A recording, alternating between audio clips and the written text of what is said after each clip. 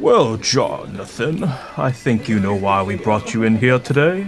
I certainly do, Jeff Bezos, big boss of Super Podcast Corporation. I know what this is about. You're going to tell me that you're canceling Cinemaholics. Yes. Well, I hope you understand it's not personal. Movie podcasts are no longer the commodity we once thought they were. In fact, I'm not sure they ever were, honestly. Can I just say one thing, Jeff Bezos, before you try to send Cinemaholics down the drain for good? Oh, let me guess. You are going to try and make Cinemaholics an independent show. Good luck. Or is there more? Please, do go on. I'd love to hear what you have to say.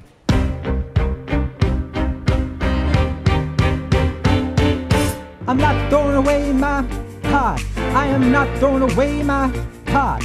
I'm just like the industry. I watch films religiously and I'm not throwing away my pod. I'm gonna make a film show on Spotify. I probably shouldn't brag, but dag, I get them to subscribe. The problem is we got a lot of films we describe. We gotta scream just to be streamed. With every theme we dispel hype. Yeah, our podcast is rough, a chatty piece of coal, but that's just our goal through our hour of speech, and yeah, it takes a toll. We're young, so our takes are new, but yeah, these movies we see are true, so we review every actor, every X factor, all the benefactors. I don't have a coin to budget. Who are you to judge it? Our plan is for fans not to be hyperbolic. We're running out of time, so I'll get symbolic. It's time to start our show called Cinemaholics. Yo, a show that's wanna be aiming for quality. Meanwhile, Hollywood is behaving monstrously. Essentially, they release films constantly. Then the studios turn around by the Academy. They ain't never gonna shoot for equality. So there will be a new format that makes history. Netflix, Disney Plus, HBO Max. Don't shoot the messenger, just speaking the facts. I will always love theaters because they set me free. Eventually, they'll fall permanently. So I'm not throwing away my pod. I am not throwing away my pod. I'm just like the industry. I watch films religiously and I'm not throwing away my pod. I'm not throwing away my pod. I am not throwing away my pod. I'm just like the industry, I'm chock full of infamy, and I'm not throwing away my pod. Okay. Sure. But will it be like the Joe Rogan experience?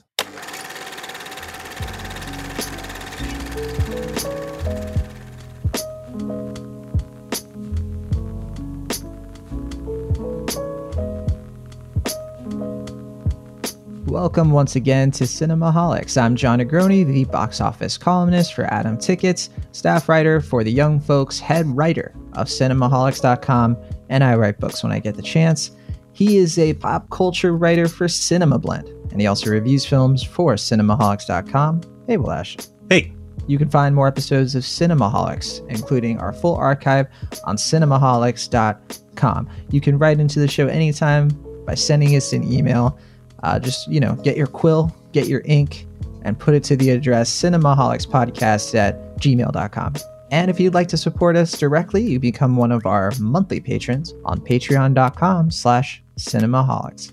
All right, well, Ashton, lots to get to, but only one movie review. Well, there's a couple things in off topics, but sure, that's true. It's funny because last week I insisted. I was like, well, are we going to review Hamilton? That seems weird to review a musical on Disney Plus. What ended up happening is it's the only review for this week. Yeah. So, well, I mean, I think there's a lot to discuss here, but I mean, I understand your concern because, like, what is there to say about a show that came out 4 or 5 years ago? But I think it's going to be a good conversation. I think so. And we did want to add other reviews to the show. The problem is that we both didn't see a lot extra yet. So we're saving stuff for next week, focusing on Hamilton. Because it's July 4th weekend and a little overcommitted this week. So we're going to save reviews of, hopefully we'll talk about Relic. But also, you just watched A Family Romance LLC. Yeah, the Herzog film. And you're almost done with Desperados. So that's being kind. Yeah, I'm about halfway, I think. But I'll have something to say about that for sure next week, as well as Family Romance, L Incorporated, or however. How do you pronounce that? LLC, or is it? LLC, yeah. Okay, yeah. So, definitely have a lot to say about that one. So I'm excited to talk about those. But Hamilton is the star this week. Yeah. We don't have a ton of time to do the show this week. So this will be a shorter episode. But that just means next week's episode is going to be incredibly long. So we'll see though. Oh boy. A few off topics to get to. We do have a new extra milestone you can check out right now. And Will, you missed it. We were really sad you weren't there, but we talked about Rebecca, the Alfred Hitchcock film, which came out in 1940, just celebrated its 80th anniversary a couple of months ago. Sam Nolan, Emily Kubenkanek, and myself talked about that film along with Le Trou, which is French for the hole. That movie celebrated 60 years at the box office, or since it came out at the box office in 1960. So yeah, and so you didn't have time to watch these films. Unfortunately, again, no. Will Ashton or Rebecca, you'd already seen. I had not seen either of them. I wanted to see both, but yeah, the timing of it just didn't work out. If it was like even like a day or two later, I could have maybe checked them out, but just the timing wasn't meant to be. So unfortunately, I'll have to have another chance to watch them for the first time. But I'm curious to hear what you two had this, or you three, I'm sorry, had to say about the movies. It's a great episode of Extra Milestone. Highly recommend. It's on the feed right now. And yeah, so this is kind of what I was referring to in terms of something in off topics that might be a fun little ancillary discussion to the main review. And that's some listener feedback. We didn't get any birthday shout outs, probably because people understand it's America's birthday this week. I was wondering if you were going to do that. I was waiting for it. Birthday shout out for America. Sorry, our friends overseas, that America is quite the embarrassment these days, but it's still our birthday.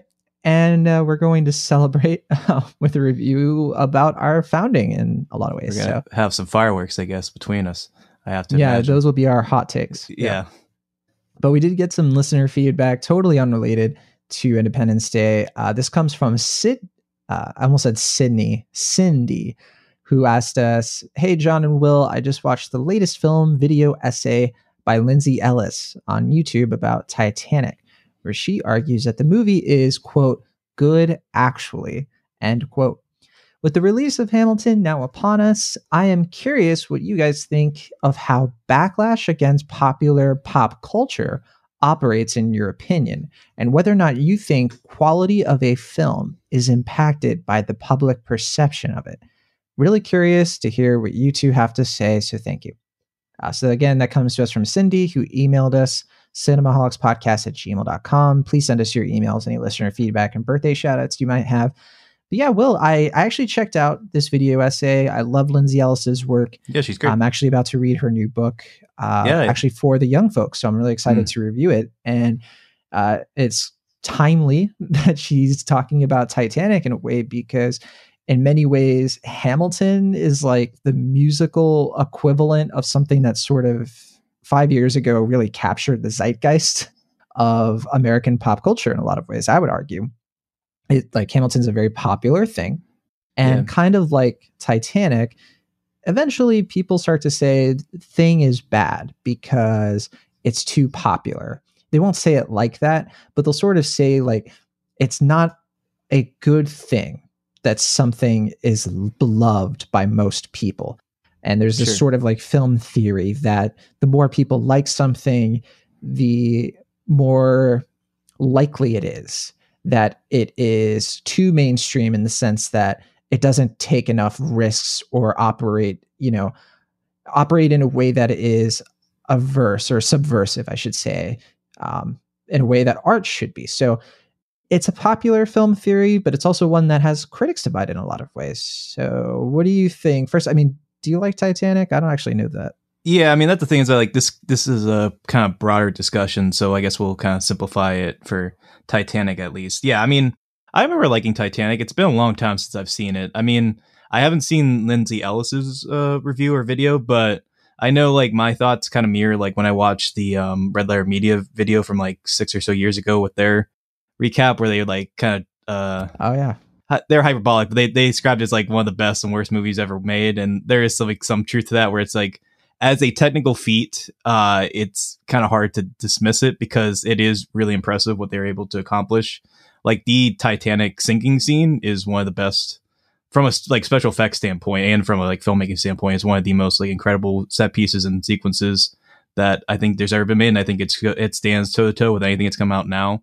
It's probably even better than a lot of them in many respects, but there is a very corny sensibility to the central romance. Obviously, it was fictionalized because there was no Jack and Rose, but it's our kind of gateway into this, tragedy. And, there's an argument to be made that like, it's kind of like sensationalizing this very sad and somber moment. But, I think the thing here, like the discussion here is that like, there's a lot of factors that go into like the backlash argument where it's like, it's some people who want to be like, I guess, morally superior, intellectually superior, where it's just like, oh, well, I'm not like them. I see something different. And I'm not saying that's everyone that does a backlash, but I think that's sometimes part of it. And that like, there's like kind of like this like individuality that people want to have to something that is so like well liked and like one central opinion of something. But it's also just like, if there's so many people who are seeing something, there's always going to be like a wash of opinions about something. Like it's really hard for something like Hamilton or Titanic to come out and everyone having the same exact opinion on something for so long, because so many people are going to be exposed to something and so many people are going to hear, this is amazing, this is an incredible thing. And it's kind of hard to live up to those expectations for everybody for whatever reason. And so that's always going to be a factor as well. But I guess comparing these two, at least it's a lot of things. Like, I think Titanic isn't quite the same as Hamilton, because like Titanic is considered like one of the defining pieces of works of like the past presidential term, like the Obama era. And that's not really what Titanic was. It was just a big, huge like cinematic event that, I think a lot of people are romantics. I think they like a very sweet, like melodramatic story like that. That's kind of old fashioned, but it has an earnest sensibility to it that I think really works for people. But it's easy to poke holes through it. There's a lot of flaws, especially with James Cameron's writing as a dialogue guy. Like he never really was good as like writing like memorable or like lines that aren't inherently kind of corny. So it's easy to poke at James Cameron's flaws in that regard. But I don't know. It's a big discussion in that sense. Yeah, and we're obviously not going to get into a full-fledged review of Titanic, but I would point the listeners, and you will, to Lindsay's video about the subject, because I think she gives a really good defense of this movie. One that, I'll certainly admit, like I've always been a huge fan of Titanic. I really like that movie. There was something about the way I watched it in theaters and how it was one of the first times in a theater I watched something that long. And I really got caught up in the story and the romance. And so you can ascribe a lot of my affection for the movie to sort of the nostalgia I have for it. But I think It's nostalgia that's well earned. Like I think the times I've revisited the movie, even after sort of seeing how Red Letter Media approached it, and I do like in that video how they point out how the filmmaking is really sharp. Like a lot of the writing is really sharp, but they do also go into a lot of the flaws. And, I think to the broader discussion you're talking about, a movie cannot be all things to all people. It cannot be perfect. No art can be that. Yeah. And there's no way to sort of like look at something and there's no way to look at something that is really popular and to judge it on that, because maybe some movies were made to be really popular and that sort of informs its flaws. There are movies that we see all the time that are like safe and they don't take any risks. But that's not the kind of movie I see Titanic as. I see that movie that took a ton of risks. It sort of captures this time period that like people know that the ship sinks. So like crafting a story around that, and Lindsay does get into that, that's a really hard narrative to get across, especially considering the length, how it's a somber shipwreck that you do have to like walk the balance of tragedy and sensationalizing it to make money, essentially. And I think the movie does it really well, because I think the movie has a really good heart to it, that it sort of like subverts your idea of what a MacGuffin is, and it takes this like romance and storytelling that might be kind of predictable and adds a lot of like iconic imagery to it. So there's a reason it's still very popular. And I think this is a good subject to bring up for the show, because I think Hamilton will probably have a similar legacy, where even though people are going to try to cut it down a peg because they see it as too popular, it needs criticism to sort of like make it seem more human. I think that's sometimes the motivation of backlash, is to basically try not to overhype a pop cultural thing so that people don't worship it or idolize it or idealize it. And we'll talk about Hamilton pretty soon, but of course you can find things in Hamilton that are flawed. It's made by people. And I guess like if you really like something, I would just challenge the listeners, try not to get too offended or too I don't want to say like upset or anything like that, but it's okay to feel a little bit of discomfort when someone criticizes something you really love, but you kind of have to take it in stride and understand that everybody has their opinion and it doesn't devalue how much you like the thing. There are times though when sometimes you really like something and somebody points something out that you didn't consider before, and it might alter your opinion slightly. And I think you should welcome that. It makes you more knowledgeable and well-rounded as a purveyor of culture in general. Yeah, I mean, with anything like as far as pop culture is concerned, I think it's not a sin to like something. Like you should feel allowed to like something. I think it's good to listen to criticism, especially with something that is so popular like this and Hamilton. I think it's worthwhile to really discuss and think and even challenge, like, what does it mean that this is so popular? Like, what does it say about our culture? What does it say about our time period? Those are very worthwhile and I think interesting discussions to be had. But I mean, you know, at the end of the day, like, you like Titanic or you don't, you like Hamilton or you don't. Like, I mean, I don't think it's a sin to like or dislike either of them, but I don't know. I mean, I think it's also kind of a similar mentality, like looking at Avatar. Like, its legacy is also kind of gone through like its own like revisions and backlashes as well as Titanic. I think generally people are mostly favorable on Titanic now. Avatar, it's like kind of mixed. Like some people, like, I think they acknowledge that like it is a huge accomplishment. It's another film that like by all means should have failed, but James Cameron made it work somehow. But it has like a lot of inherent flaws that people like to poke at, and I think there's something with that film as well where it's like Titanic is a film, like, obviously we still talk about. Like, Avatar is a huge film of the same variety that like no one ever really brings up either, which is kind of weird. But I don't know. There's always interesting discussions to be had on something like these products that become so popular that they kind of define a certain year or a certain era of our culture. We will definitely have Lindsay Ellis's video linked in the show notes, and we'll I thought you were gonna say she actually. I thought you were going to say she was going to be on the show. I was like, whoa. Oh. That'd be fun. But yeah, I think we're two small potatoes. But yeah, she does a great video and she mentions Avatar, naturally because of James Cameron. But yeah, a lot of what you just said there, she kind of echoes, especially like when you think of Titanic, you think of like, I'm king of the world and a ton of things that have like lasted the test of time. Whereas Avatar just doesn't have that same legacy. I don't think a lot of people readily recognize that, but again, you can't fault that movie for its technical achievements and what it did for CGI and film. Arguably, it's something that we haven't really quite evolved from since in some ways, possibly. But for sure.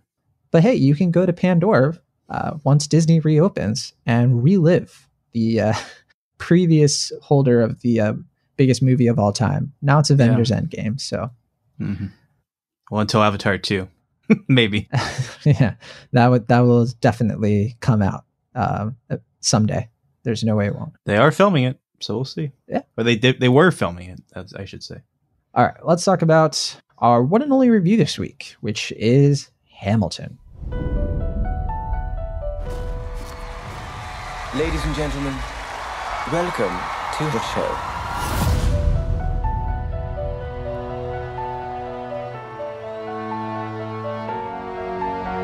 The $10 founding father without a father got a lot farther by working a lot harder, by being a lot smarter, by being a self-starter. To your union and the hope that you provide. May you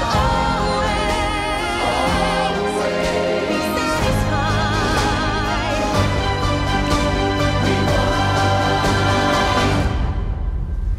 This is Hamilton.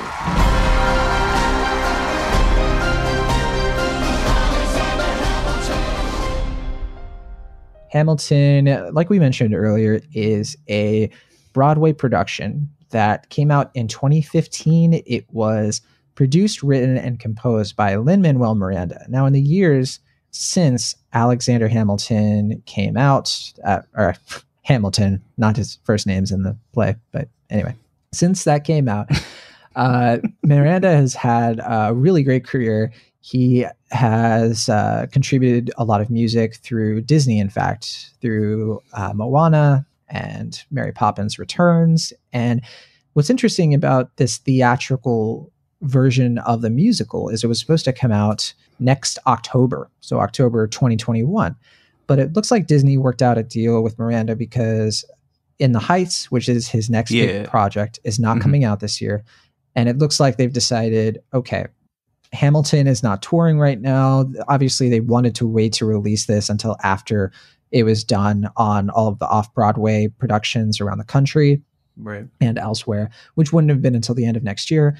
But because of the pandemic, plays are not happening, and also In the Heights is not coming out. So it's actually a really strategic move by Miranda and Disney. It's an election year. That's also a big factor as well. Right. It's coming out on Independence Day. And it's good timing considering all of these negative circumstances. I mean, as much as we can fault Disney for a variety of things, they do know how to market and strategize their products. Yeah. It's a good move. And I mean, they were holding on to this anyway. The only reason they were waiting to release it was because they wanted to make money from the Broadway production. And now that's not really something they have to worry about.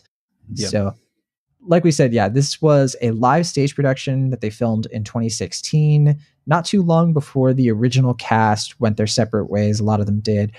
You have a lot of recognizable faces in here. For example, Leslie Odom Jr., who won a bunch of Tonys. You have the whole thing won a bunch of Tonys. And Daveed Diggs, who would go on to make films like Blind Spotting. He's now in Snowpiercer, the FX show. And we've seen a lot of these people just move on and do a lot of interesting other projects. Jonathan Groff is in Mindhunter now, and true, he was already in Frozen by the time this had come out. Yeah, and then Leslie Odom Jr. He had been on Glee, and and Jonathan Groff has been in like a Broadway presence for a long time, like over a decade. For sure.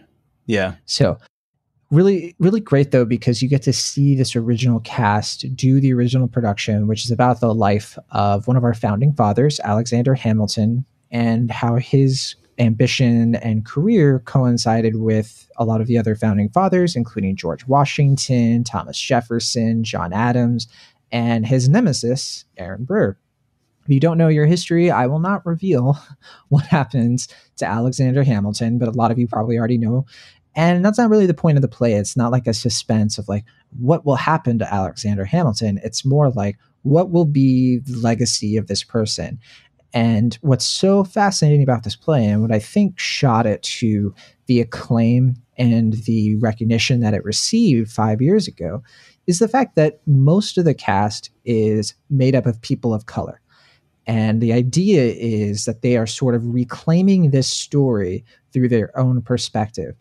And even though there is this irony there, which they freely admit to, that the people they're playing own slaves and they are the same skin color as those slaves, there is this sort of empowering way about this musical for many of these communities. I know for me, a lot of listeners know I'm Puerto Rican, and when I see Lin-Manuel Miranda, a Puerto Rican man playing Alexander Hamilton, I can't describe it. It's very strange because I do pass for white, so it's not like I never connect with white characters, but I never feel like they represent me necessarily because that's not my ethnicity. It's not my background. And so I very rarely see Puerto Ricans like center stage like this. Like the best I get is like Benicio del Toro, right? And they're usually like villains or they're side characters. But to see this man who was raised in New York, who, comes from like Puerto Ricans, we're not immigrants, but a lot of the time Americans, like state Americans, make us kind of feel like them and they kind of make us feel other. And to see this guy, the star of the show, it's really great. Like, I can't describe it. And it makes me wonder, is this what it feels like for other people to sort of see themselves on the screen like this specific way? And that's the first thing I want to get off the bat, is that when I watched the stage production live in San Francisco, Hamilton was played by someone who wasn't quite, I don't think was Puerto Rican. I think he was like half Black, half Mexican, I want to say. And obviously it's still a great show, and it's a wonderful show, but seeing this with the original cast, I have to say, totally for me outshines the live production that I saw in several ways. Although you can't beat seeing it live because you get to see the whole stage and you get to really experience the play in a dynamic way that you can't necessarily on this filmed version, but it's still really effective. It was directed and produced by Thomas Kail, and it was shot very cinematically. And I could go on and on, but Will, I got to turn it to you. This play, I think this was your first time seeing it. What did you think? Yeah, I mean, I've heard the soundtrack before. I mean, I don't know how you could go through like 2016 without at least hearing 3 or 4 of the songs. But yeah, this is my first time seeing the play, especially with the original cast. And so this was, I guess, my more formal introduction to it. I mean, obviously there was so many years of hype, so much talk around the show that, I mean, I don't know anyone can go into this without some expectations or some idea what it is. But yeah, I mean, it's kind of hard to look at because you're looking at this as like sort of so many different things. Like you can review it as the musical itself. You can review it as like a technical thing, like as a film, and you can review it as like a article of time. Like it's like a slow time capsule, obviously from 2016. And because it's composed of 3 different nights of this one very specific time in our culture, it's also like this reflection from a whole other time. Like it's just so weird to think about 4 years ago as like a whole different lifetime, but it is in so many ways, just based on how politics have shifted and moved in a lot of different ways. So I think in that sense, it's a lot more complicated. I think that's where I think there's going to be kind of the more kind of nitty gritty stuff that we'll have to criticize and kind of contextualize. But as a show, I mean, it's kind of hard to fault it too. I mean, there's a lot to be said about like whether this is like hagiography or if this is like too much of a lionizing effort of Alexander Hamilton, like you said, like the founding fathers, especially at a time now where like we're seeing statues of founding fathers being torn down across the country and stuff. Like, is this too much of a celebration of that? Is it too much of a like kind of like emboldening of the founding fathers? And I think that's really complicated as well, because like you said, like having the cast be almost entirely comprised of people of color and having, you know, like this diverse cast of so many different talented people. I think it talks more about like mythizing and like exploring the ideas and also transposing them into like a new era and kind of like the idea of like taking the stuff that we hold evident in this country and just recontextualizing and continuing to evolve it, and so that it remains relevant and interesting as time goes on. I think that's the key to, like you said, that makes this musical so revered and so much a part of our culture. But yeah, I mean, I don't know. I don't want to go too far too early. I mean, I guess my broader thoughts are it's good, but the ways it's good, I think, are a lot more complicated. I do want to address what you brought up, though, about the founding fathers and that specific criticism. Definitely seen it go around. And I got to say, I don't buy into it. My opinion on this show and its message, which, like I said before, it's sort again, of yeah, about, I think it's more about mythizing. Yeah, it's sort of about what you said, how the legacy of a person shifts in perspective over time. And when we look back on these people, we see, like, you know, we're raised to believe they're paragons and that they're these like heroes, you know. But what I really like about this musical is I think that it does the opposite of what it's being criticized for. I don't think it idealizes or even fully celebrates these men. I think it just sort of humanizes them in a lot of ways. You know, I've seen people sort of criticize that, man, this really makes George Washington, a guy who owned slaves, it makes him seem like this awesome, noble hero. And I don't think it does that. I think it actually shows how flawed this guy was, how he was kind of disliked and how people were jealous of him, and how when he was at his wit's end, he was very vulnerable. And I think that there, with slavery in particular, I think Hamilton, the way he cuts Jefferson down to size, there's a lot of people who will watch this who have a romantic view of Jefferson. And this play will show them that, you know, these guys were conniving. They were at each other's throats and they were in pursuit of being mythologized or mythicized, whatever it is. Lionize, yeah, like basically. What I think is great about this musical is that it cuts them down to size, not to rhyme there. But that's Sure. what I actually really appreciate about this, is that Miranda understands that the Shakespearean tragedy of Alexander Hamilton is much more interesting than the sort of like proto patriotic love we kind of just like throw at these people kind of thoughtlessly just because we owe our country to them. And so I think there are a lot of people who will watch this growing up who will have probably a better idea, or at least a start to the civics of this time than I know. Like I grew up in Virginia. So, I grew up where Monticello is, and literally like the other school by ours was called Thomas Jefferson Middle School.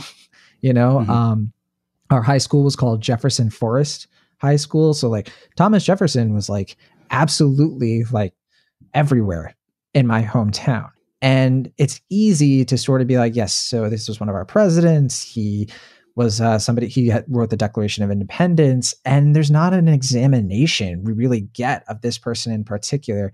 And the way Daveed Diggs plays him is really, it's true to that legacy because he's like this charming guy with swagger, but he's also, like I said before, cutthroat and full of these like harmful ideas.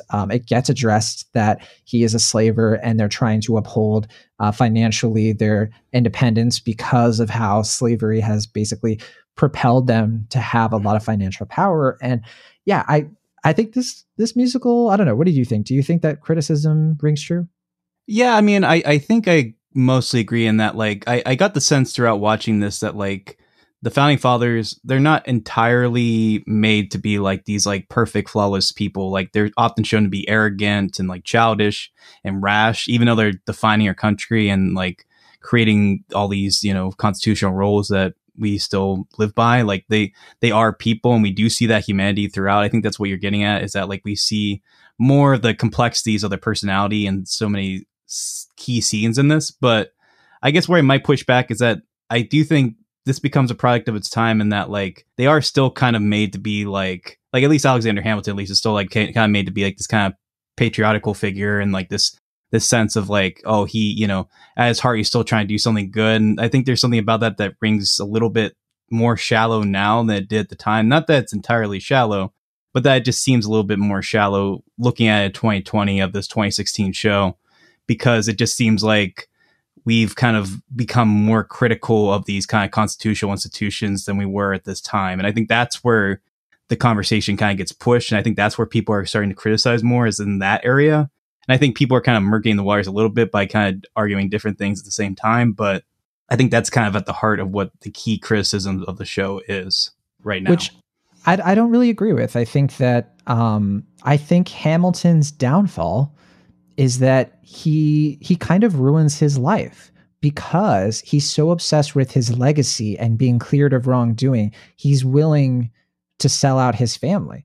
He's willing to put his own life on the line. It's like he never gets over the war for independence, and he never gets over the fact that he is somebody who kind of came from nothing, and he feels like he has to work harder than everyone else. And to me, that is the Shakespearean tragedy of Hamilton. So that's not really my interpretation. I never interpreted it as, look at this Hamilton guy, he's such a great guy. It's more of like, learn from Hamilton. Do not do what he did, because he made some fatal mistakes, which are tragic because he was somebody who was so smart, who could have been such a great figure in American politics if he had not done what he had done. And what I also really like about this is that it reminded me a little bit of the rivalry in Amadeus between Salieri and Mozart. Mm-hmm. And what's really great about this play, what really brings it together, is Aaron Burr by Leslie Odom Jr., who, we learn about Aaron Burr, and he's sort of the villain of a lot of the stories we read about Hamilton. But what I like about the play is that it really shows how he gets to this place and the honor that he has, his argument for what he does, and how Jefferson is really sort of the villain, not Burr, and how Burr and Hamilton start out as friends. And then it's like you said, it like complicates the story, but in a way that rings true, in a way that I think is really influential. And years down the line, maybe right now to some people this will feel a little dated, this will feel like an artifact of a different time. I think it's going to last the test of time. I don't really agree that it probably just feels dated now because we're in a moment where the future of our country is very uncertain. We're going through all these trials and tribulations, and I think anything that even has an ounce of patriotism is hard to stomach right now. But that happens with a lot of good things. I think that over time, if this too shall pass, I think we're all going to have probably a reckoning with this 10 years, 15 years down the line, and I think it will be remembered fondly. That's my prediction, because I think that the quality of the production is so good, which we haven't even got into the actual production of it. We've just been I've been rambling and ranting, so we should talk about that stuff.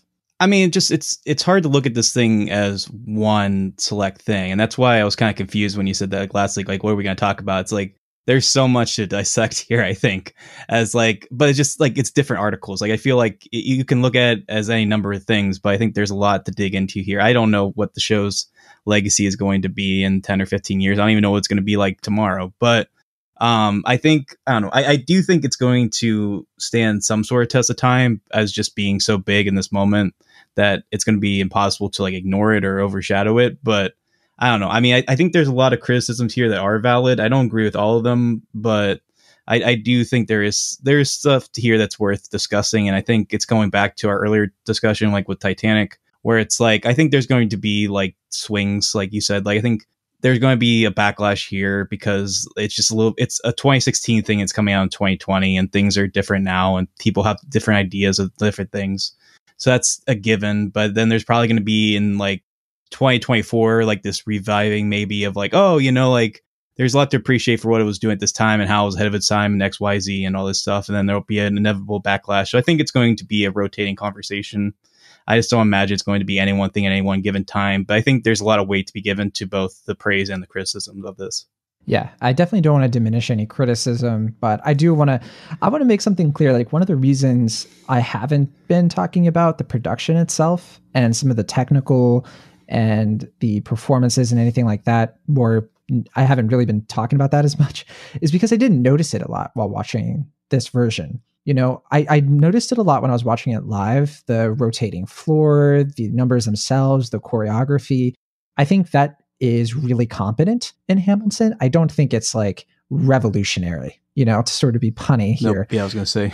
Yeah, but it isn't. And it's not really trying to be. It's actually a pretty humble production. And what I like about it is that you can watch this and not think too much about what you're seeing, but more of like why you're seeing and hearing what you are. And you focus more on the lyrics, you focus more on the expressions on people's faces. And I think all of that stuff is what's more next level about this particular musical. I mean, I wasn't really going too much into production stuff, just because I feel like you're saying last week, like that's the stuff that I think that's already been discussed to a good amount of detail. Like, I feel like because that's so key to the stage production of it, that I think we're not musical theater critics. And exactly, yeah. It's like, yeah, like, I mean, like there's a lot of value in it. Like, I love how like the stage rotates and like how it like makes this bullseye and all this stuff. I think that's all very neat and very interesting. But like, I just figured like, I imagine when the show premiered on Broadway and when it was on off Broadway as well, that was already being discussed.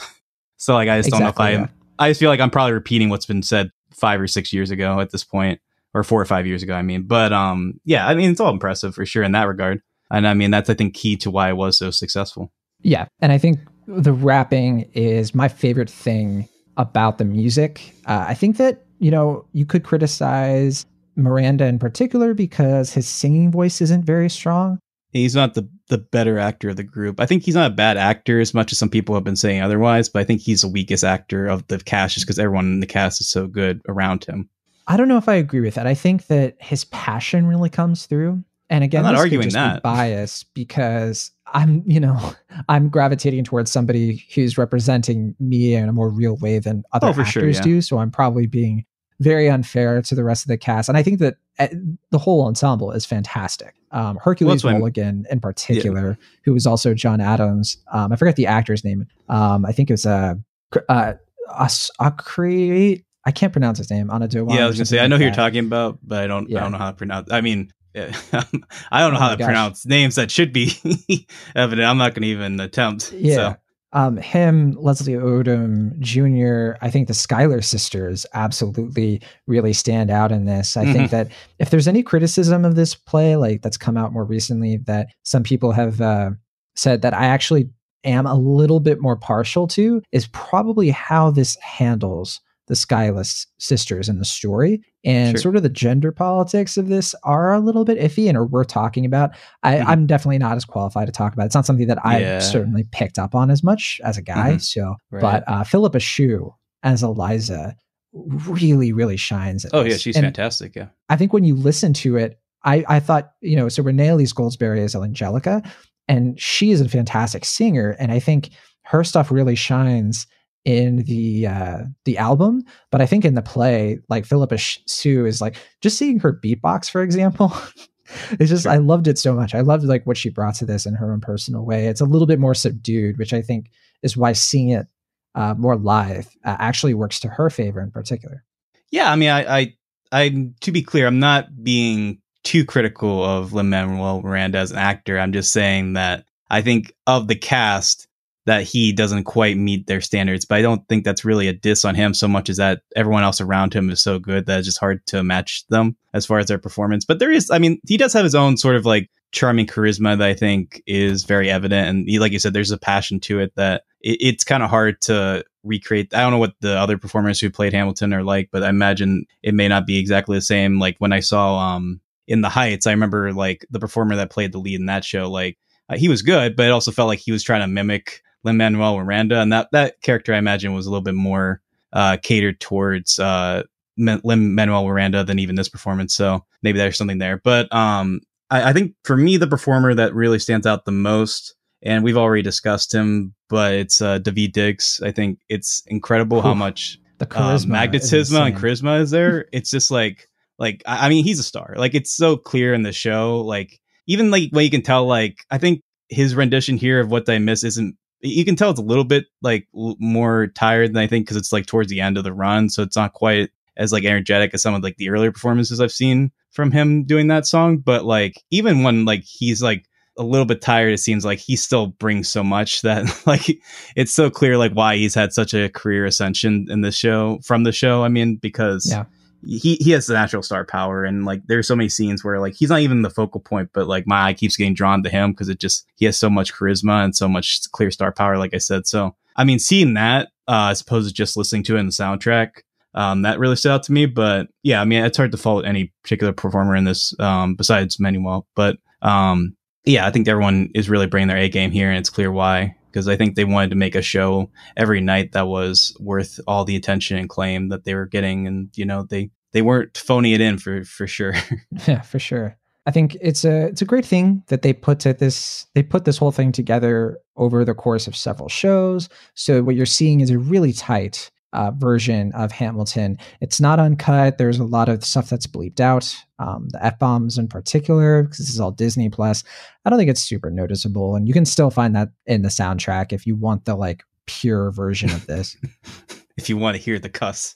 If you want to hear the cusses. If you want to know what the F word sounds like. There's only one version of it that I thought would have been more cathartic if we could have heard it. And that's in the Southern Democratic Republicans. Oh, yeah. The other ones, though, it's like that was the only time where I thought it actually did kind of interrupt the flow too much. I don't know if there were other ones for you, but that was the only one that was noticeable to a fault for me. But other than that, it's fine. You don't need it.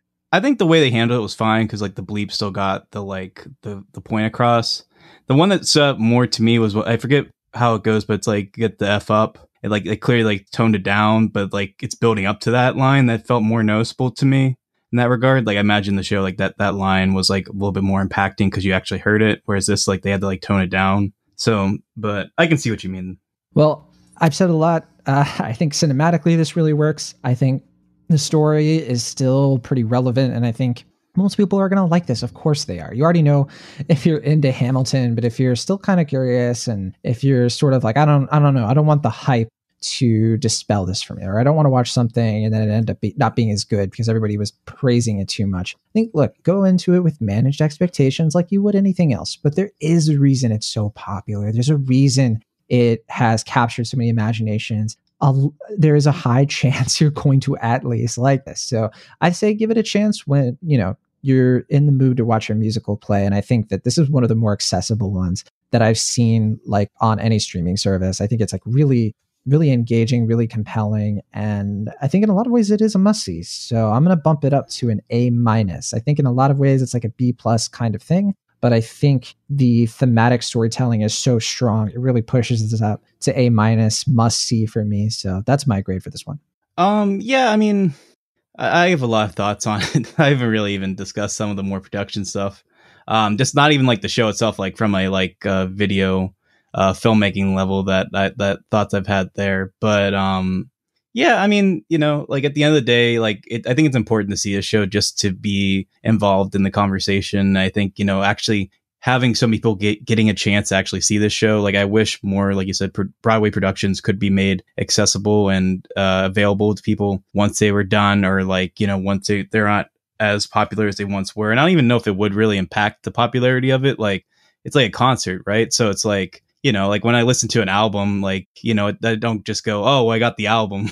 Like I don't need to see these guys live, right? Like I'd still want to see the band live if I like the album. So I never really got that argument per se, but I do think it's good that we've gotten this. And I think especially in the streaming era, it's a lot more accessible to produce content like this or provide content like this. I mean, so I definitely think it's good and worthwhile that we have this. It does make it kind of odd as far as like, is this a film? And I think it ultimately is a concert film. Technically, it's I think the first concert film we've reviewed on the show, which is kind of interesting. But yeah, I guess so. Yeah, but yeah, I mean, there's a lot to discuss here. Like I think I think there's a whole other hour discussion. We could really dive into a lot of the more criticisms that have been lodged the film, either warranted or not. But I think at the end of the day, it is good theater. It's a good show. I think it's evident why the show has been so popular and so consistently popular. But I also think it is a product of its time. And I think it's dated in a lot of ways. But I think, even if I don't fully agree with everything with it, and I don't think it entirely works, I think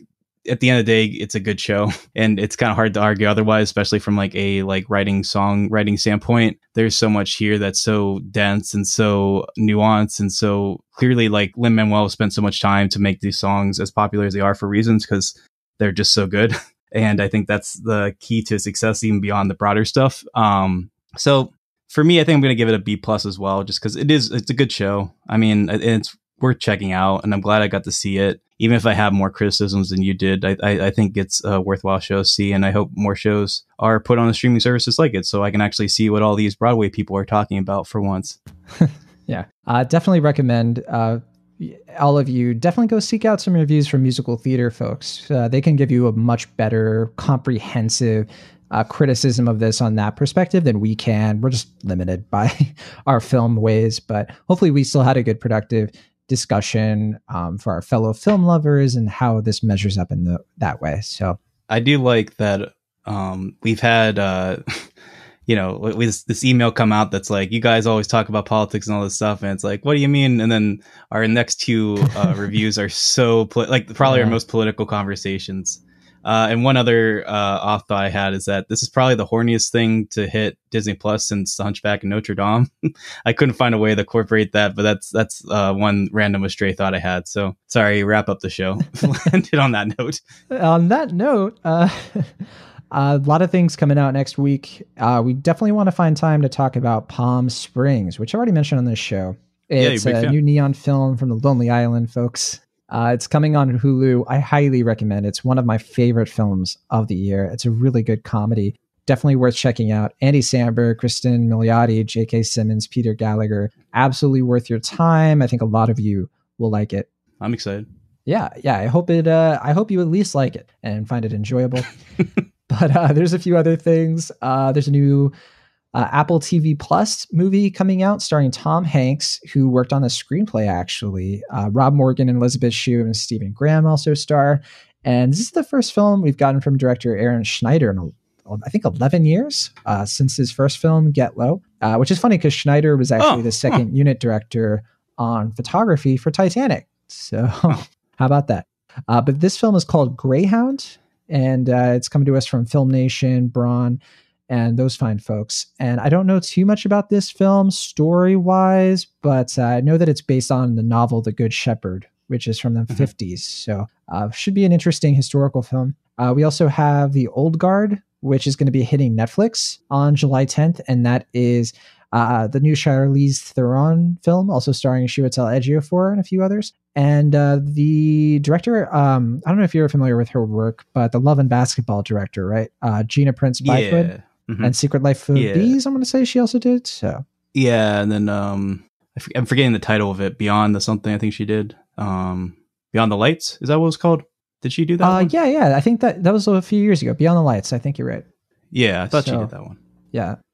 This is her latest film. It's going to be hitting Netflix pretty soon. So a lot of choices for people this week. I think of all of them, I'm definitely going to rewatch Palm Springs. But also, if you didn't have a chance to see Relic, I think that's probably going to be a little bit more accessible this week. I couldn't find it when I was trying to stream it, but Will, I think you said it's playing at some drive-ins. So at least locally, yeah. Mm-hmm. Yeah, I mean, I know it's playing the drive-in with The Lodge, which I forget if I ever got a chance to talk about on the show. But yeah. I mean, that's I don't know too much about Relic, but to end your night at the drive-in with The Lodge is quite an experience, I have to imagine. Yeah. Well, yeah, it is. It's a horror film, to be clear. It stars Emily Mortimer and Bella Heathcote. So I've heard really great things. I want to check it out for myself as soon as I can. So that'll do it for our episode this week. A bit of a short one, but not one short on discussion, that's for sure. Looking forward to seeing all these films and talking about them next week, along with some of the other ones this weekend we didn't have time for this week. But from the Internet California, I am John Negroni. And from the Internet Pennsylvania, I'm Will Ashton. See you next time.